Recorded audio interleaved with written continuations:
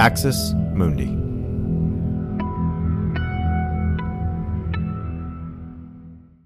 You're listening to an Irreverent podcast.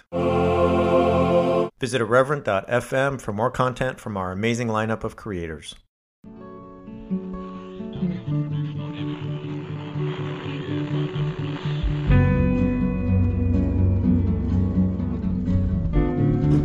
Welcome to Straight White American Jesus. My name is Brad Onishi, faculty at the University of San Francisco. Our show is hosted in partnership with the CAP Center, UCSB, and I'm here today with my co-host.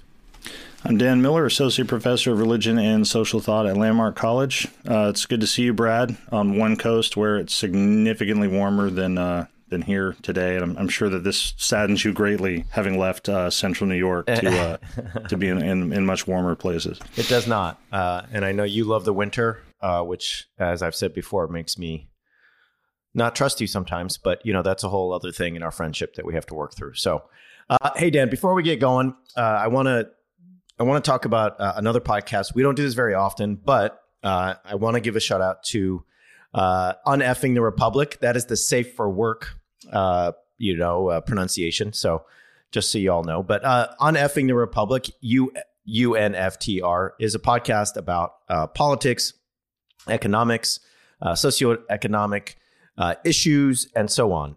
It's pretty loose, maybe a little looser than ours, Dan, a healthy dose of profanity. And they just use a lot of the things we use, thorough research and humor to kind of dig into like big topics. They also just have really sharp production, right? And, you know, Dan, we do our show 3 times a week, and it kind of prevents us from a lot of sound design and other sorts of things. But their production is top notch, and it's actually something I'm pretty jealous of. And so what do? They source their material. They provide historical context to sort of help listeners understand crucial democratic issues in a shared language in a way that, just like we do, Dan, people can kind of get to.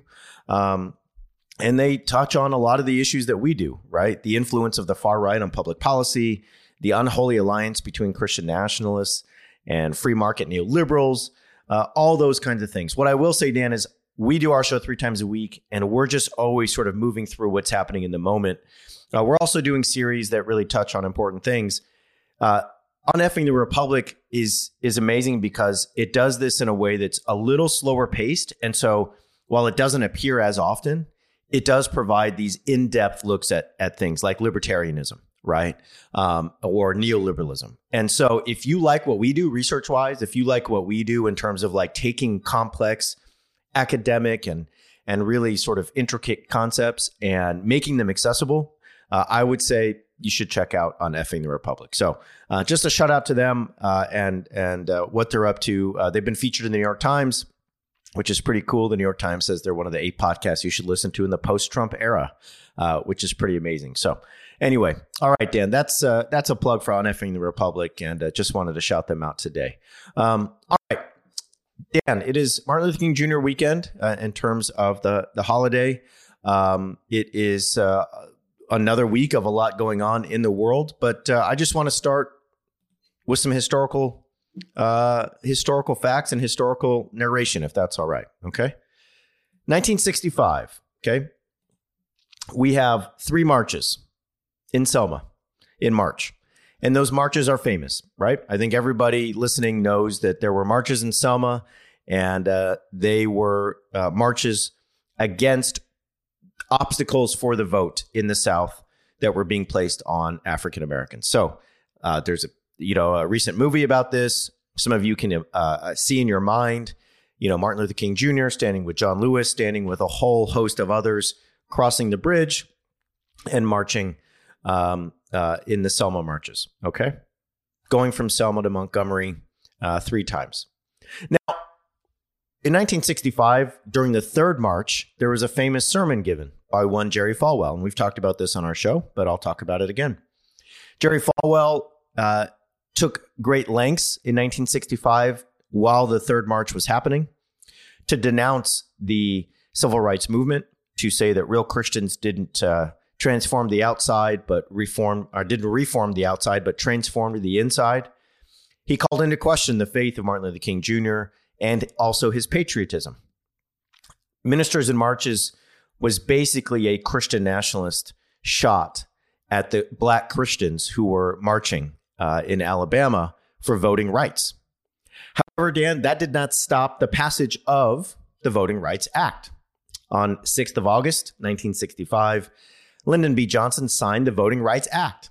And he says the Voting Rights Act was a triumph for freedom, as a huge victory as any that has ever been won on any battlefield. This was, of course, in the wake of Selma, and it was a huge sort of win for the civil rights movement, for Martin Luther King Jr. and the Southern Christian Leadership Conference. Why was the Voting Rights Act necessary, Dan? Well, there were poll taxes, there were poll tests, right? Literacy tests that people had to pass in order to vote. There was so many things put up as obstacles for people to exercise their universal constitutionally given right to vote in elections. King wrote in Selma, "We see a classic pattern of disenfranchisement, typical of the Southern Black Belt areas where Negroes are in the majority." He pointed out, Dan, that this was a systematic issue and that it needed to be protected, right, by a federal law that would ensure, regardless of the locale, regardless of the state, people would have the opportunity to vote as they were guaranteed in the Constitution. I bring that up, Dan, because it is the weekend where we celebrate Martin Luther King Jr., and it is a weekend where we are talking about voting rights once again. We're talking about voting rights because voting rights are under attack. There are dozens of bills all over the country that are trying to once again restrict the vote. And I just want to point out, and I know that y'all listening know this, but we need to say it. This comes in the wake of an election where Donald Trump lost in close races in places like Wisconsin, places like Arizona, places like Pennsylvania. A lot of the doubt cast on votes, Dan, came from places and cities like Detroit, right, in Michigan, one of the most majority black cities in the country. Places like Milwaukee, right, same thing. In Arizona, right, there's a lot of people of color voting these days, right? So this is not a coincidence. It's, in fact, history repeating itself. Now, as we've chronicled, the Democrats are pushing to reform voting rights after the Supreme Court gutted the Voting Rights Act a couple of years ago. They're trying to pass federal protections, but they only have a 51-50 majority, and two of their senators have not gotten on board. One of them we talked about a couple of weeks ago, and that is Kyrsten Sinema, who gave a speech this week. She talked about how she sees the need to protect voting rights, but she says, I quote, "I will not support separate actions that worsen the underlying disease of division infecting our country." She also talks about how she does not want a tyranny of the majority. And so, while she recognizes voting rights are sacred, she also says she can't change the filibuster rules in order to pass such measures, because to do so would lead to a tyranny of the majority and even further divisions.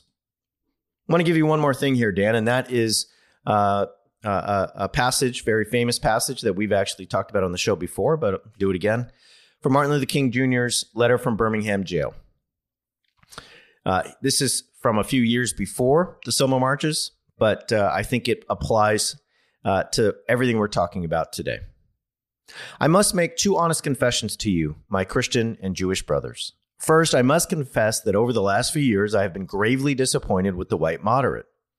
I've almost reached the regrettable conclusion that the Negro's great stumbling block in the stride toward freedom is not the white citizens' counselor or the Ku Klux Klan, but the white moderate, who is more devoted to order than to justice.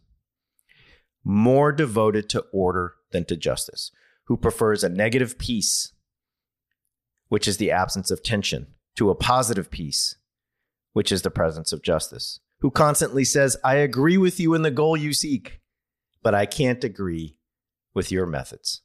Thanks for listening to this free preview of our Swag episode. In order to get access to the full episode and so much more, become a Straight White American Jesus premium subscriber by clicking the link in the show notes. It'll take you like 2 clicks, I promise. In addition to getting access to this episode, you'll have access to the entire Swag archive, over 550 episodes. You'll also get an extra episode every month, ad-free listening, Discord access, and so much more. All that for less than $6 a month, and it helps us keep our flag up and continue to safeguard democracy from religious nationalism, extremism, and rising authoritarianism. Check it out. It's not hard, I promise.